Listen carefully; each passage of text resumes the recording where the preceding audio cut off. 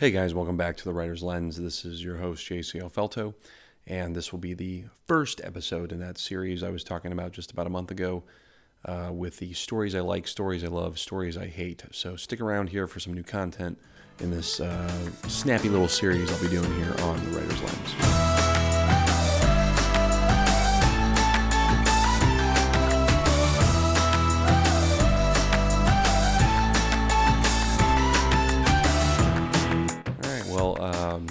I'm sure you're all wondering what exactly I mean by stories I like, stories I love, stories I hate.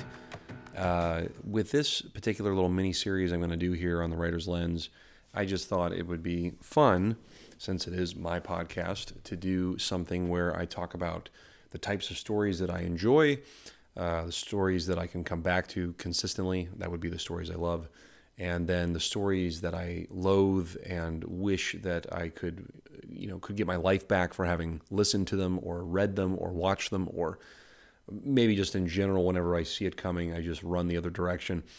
That's what this little mini series is going to be. I got about 6 or 7 episodes lined up. Should be able to knock them out relatively quickly.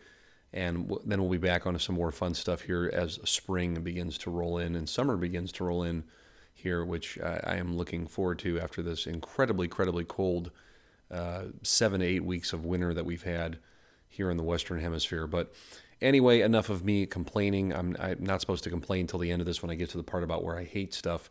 So let's just get into the things that I like. So stories I like, just to kind of give a little bit of an idea here of what we're aiming for with this series. Stories that I like are stories about dinosaurs, which you might be going, okay, crap. I didn't expect that this would be the kind of series that you're doing. Trust me, stick around. If you're not the biggest fan of dinosaurs, I will have more content that does not revolve around just dinos and things of that in other future episodes. But if you're willing to stick around with me on this one, let me explain. Dinosaur stories for me, so you might have noticed by now I'm a guy, I'm a male, and as a young boy, dinosaurs are something that just really capture your imagination when you're a kid. I mean, anything big, anything larger than life, whether it's dad, whether it's somebody like dad, for instance, or big people, animals that are ferocious, these kinds of things stick with you when you're a little kid. And when you're a little boy, this concept of dinosaurs are almost like dragons. They're these huge hulking creatures. Nobody's ever seen them that are alive today. We speculate about how they behaved. We speculate about what they did. We even speculate about how long or they might have lived or what they did while they were here. But the fact of the matter is that the dinosaur is this mysterious and very curious thing to a young boy's mind. And so dinosaurs, it's a very natural thing for a young person to gravitate towards when you're little. I had tons and tons of toys of dinosaurs, and I remember watching cartoons like We're Back, A Dinosaur Story. There were TV shows like Denver the Last Dinosaur. The TV show Dinosaurs was on. You can see a theme here that no one really deviates that much from the term dinosaur when they make a show. But on that note, not every dinosaur story is good. Okay, not every dinosaur story has ever been good, and of course that might be for later in this show. But for the majority of the time, when you're a kid, it doesn't matter, because as long as a giant animal with spikes on their back or teeth in their mouth and a long tail shows up, you are excited. You are ready to listen or watch or read whatever it is that has to do with that. So that's kind of my way of kickstarting this thing, is talking about stories I like, which are stories about dinosaurs. As for stories I love, one in particular rises above the rest when it comes to dinosaurs, and you probably would have guessed it by now, and that is the original Jurassic Park, the OG of the franchise. So much to say about this film, about the book by Michael Crichton, which was genius, just perfect timing, I guess, as far as his book was concerned. But just the setting of Jurassic Park, for those who saw the movie in theaters, if you were lucky enough to see it in theaters, the atmosphere of the film is something I'll never forget. I was probably about 10 years old, and my parents thought it was a good idea. I think my dad thought it was a good idea to take me to the movie theater to watch this film, and it totally scared the bejesus out of me, especially when, arms of people are falling on other people that have been eaten. The whole scene in the kitchen with the two raptors and the kids, again, completely and utterly had me crapping myself or peeing myself. Maybe not literally, but at least in a figurative sense when I was in the movie theater watching it. The dinosaurs themselves, the designs on these guys were phenomenal. I mean, the Tyrannosaurus Rex, I think this was one of the first times we got to see a T-Rex walking in the way that it did with its, with its tail behind it, not dragging around. Even the scope of its skull, the way that was designed was really impressive.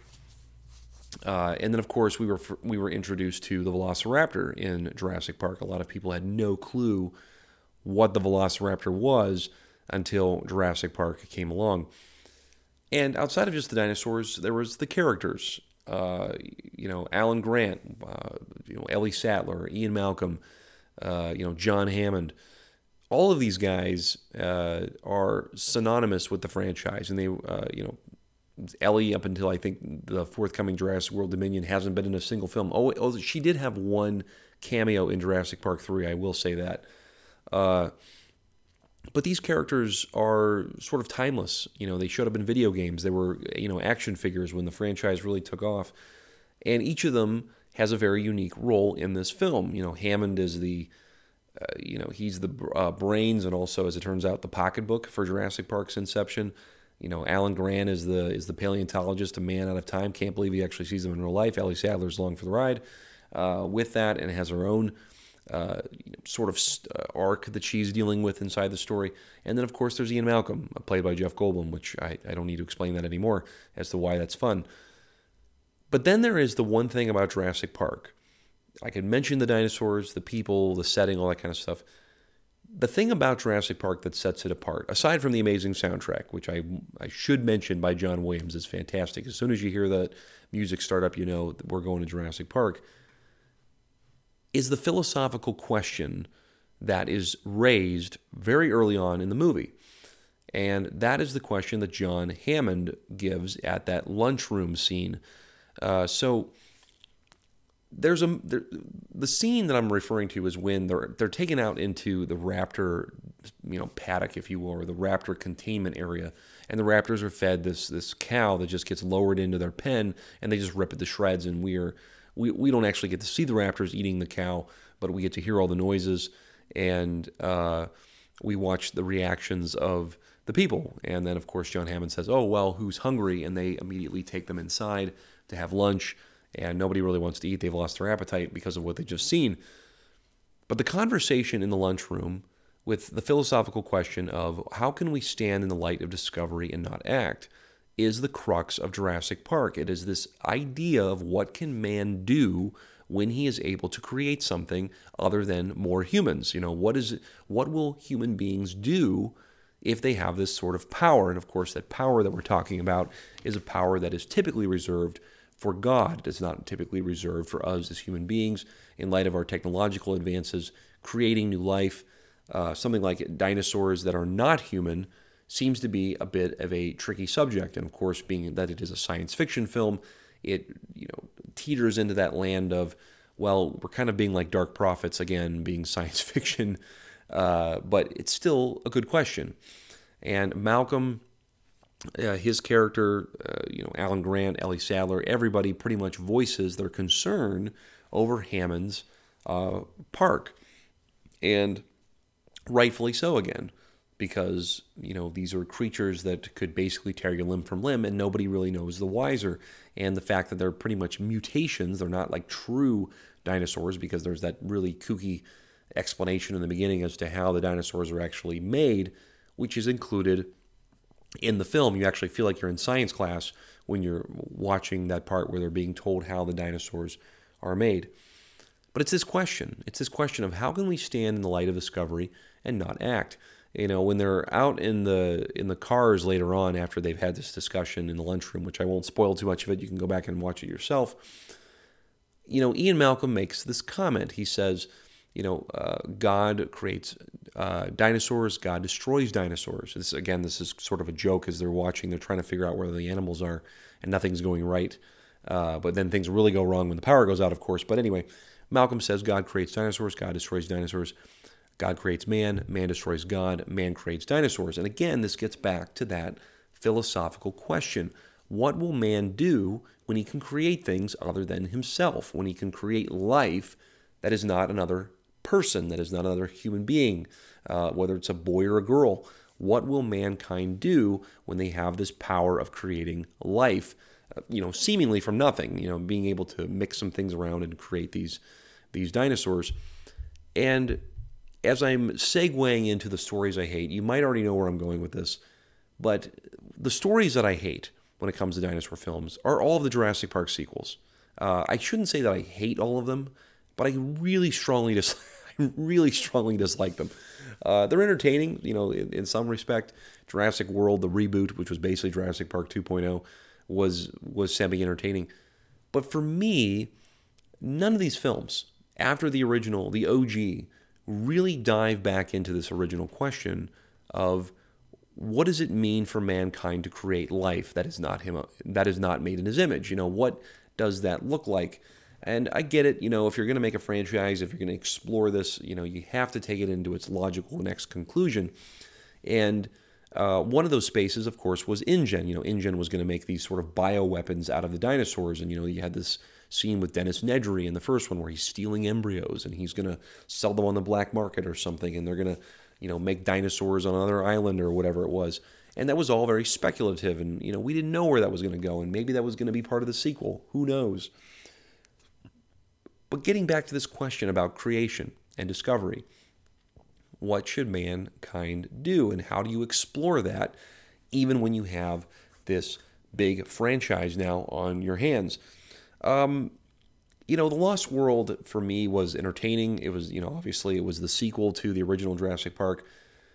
But the thing, aside from the philosophical question that seems to kind of be waylaid in this, is the dinosaurs lose their mystique for me. That was another thing about the Jurassic Park sequels, and the reason why they tend to suck is because the dinosaurs go from being almost a supernatural force, where in the first movie the raptors they're new, of course, but they're smart, and there's almost a villainous aspect to them that you can kind of genuinely fear, and you know that if they're in the room, you're in deep trouble. It's kind of like if you're in the water with Jaws, your chances of surviving are about 1 in a million. It's just not going to happen. And as the series goes on, the raptors basically get watered down. In Lost World, they turn into wolves in the high grass, where humans make the incredibly stupid decision to run through high grass, and the raptors are killing them, as though they're lemmings. Oh, whoopee ding, it could have been lions, it could have been wolves in that scene. It didn't have to be raptors, but of course it was, because it was the Lost World. And then, of course, there are those scenes later on where Malcolm is literally standing toe-to-toe with a raptor, and the raptor can't kill him. Or another raptor is jumping through a windshield for no reason. Another raptor, gets kicked by a gymnast and is impaled on a tractor or whatever that was. They lose this supernatural quality of being something that you just don't mess with. And they kind of become these bumbling monsters after the first film. And even the T-Rexes to some degree, because now they're parents. We've now projected them to be parents, and as long as we return the child to them, they won't think twice about eating us. That, of course, is stupid. That's just is a dumb thing. None of that makes any sense. So again, you take these dinosaurs, these majestic creatures with this wonderful soundtrack that John Williams puts together that is both, somewhat morbid but also beautiful at the same time, and ominous, all wrapped in one. And by the time I get to the end of the second movie and I start the third one, which tried to recapture some of that, by the way, I don't get that feeling anymore. I do not get the feeling that these are some really, really special animals. If anything, I just think that they're monsters on an island that are just trying to break free. And again, back to the philosophical questions. How did dinosaurs survive on an island for years all by themselves? I mean, what about the ecosystem? Was there no desire to go and look into that? We just wanted to get to all the really fun scenes where people are on motorcycles, zipping around, apatosauruses and, taking down corythosaurs, with nets and things like that. And, ooh, this will be fun. None of it really helps that original philosophical question of what can man do when he creates. And I guess you could say that this is the next step is, we have to find out how to control it. And Jurassic Park 3, I think, kind of tried to get back to that. And I'm trying not to get too ranty on this, but you can probably tell how passionate I am to some degree about this and why I just have such a hard time with these sequels. And I'm only on Jurassic Park 3.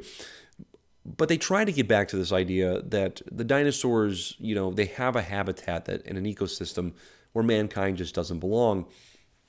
And yet they still come across as being these marauding monsters. They don't come across as the dinosaurs that they were in the first couple of films. The philosophy, that philosophical question seems to have been thrown to the wayside in favor of new action scenes, which really have little to no buildup. And then, of course, like I said, the watered-down raptors. By the time we get to the raptors in Jurassic Park 3, now they're almost like an indigenous people group living on the island. As long as you return the eggs to them, they won't rip your face off. Stupid. Okay, again, just stupid, Just 2 movies ago, they would have, torn us limb from limb. They would have organized a way or set a trap to kill you. And, of course, now I'm supposed to believe that if we give them both their eggs back, they're just going to run off into the distance. And, nobody is really going to care, as long as you make that noise with the, the raptor, whatever it was, the raptor vocal cords or whatever it was that they decided to make. Anyway. And then if I really wanted to get down the rabbit hole and talk about Jurassic World, which was literally Jurassic Park 2.0, basically the same storyline. They did exactly to that as what they did with Star Wars: The Force Awakens, which, spoiler alert, maybe I'll cover Star Wars later in some other episode. The Force Awakens, which was A New Hope 2.0, Jurassic World was Jurassic Park 2.0. I mean, it was the same exact storyline. Big park opens, power gets lost, a giant meat eater starts wreaking havoc. 2 young kids are stuck out in the middle of the park trying to get back to their relatives. A powerful dignitary is overseeing the project and, is the sort of visionary. And, in this one, he actually meets a very grisly end, unlike the one in the first one. And a lot of random people die because of the dinosaurs getting loose, and the raptors naturally kill a lot of people. It's a lot like the same story, and then we have the dramatic ending, of course, where T-Rex comes and saves the day yet again, along with raptors this time around. Again, it's basically Jurassic Park 2.0. So it was a reboot. Yeah, it was a total reboot. We know it was a reboot, but come on, guys, I just can't get behind it. I just cannot get behind that concept. I did a hindsight episode on this too, by the way, which is why I have a lot of content here in terms of this particular kickoff episode of Stories I Like, Love, and Hate. But that's just it. That's just it for me as far as this entire franchise is concerned. Yeah, I know that Jurassic Park Dominion or Jurassic World Dominion is coming out soon. I don't have high hopes for it. Fallen Kingdom was not that good either. And so I don't have high hopes for Dominion. I really don't. They can throw as many giant meat-eating carnivorous dinosaurs into the mix like Giganotosaurus for this one. It really, really doesn't matter.